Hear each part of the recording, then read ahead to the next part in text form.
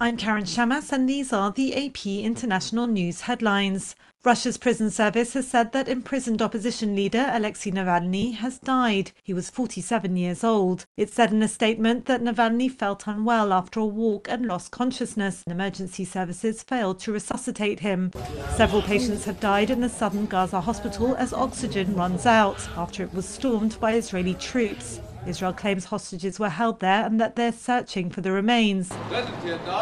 Ukraine's President Volodymyr Zelensky was given a warm welcome in Berlin as he met with German Chancellor Olaf Scholz. Zelensky is expected to sign a security agreement with France and Germany. Voters in 2 districts in England have elected opposition party lawmakers in seats that the ruling Conservative Party had held for years. The local by-election results have delivered new blows to Prime Minister Rishi Sunak ahead of a national election coming up in less than a year. I'm Karen Shamas.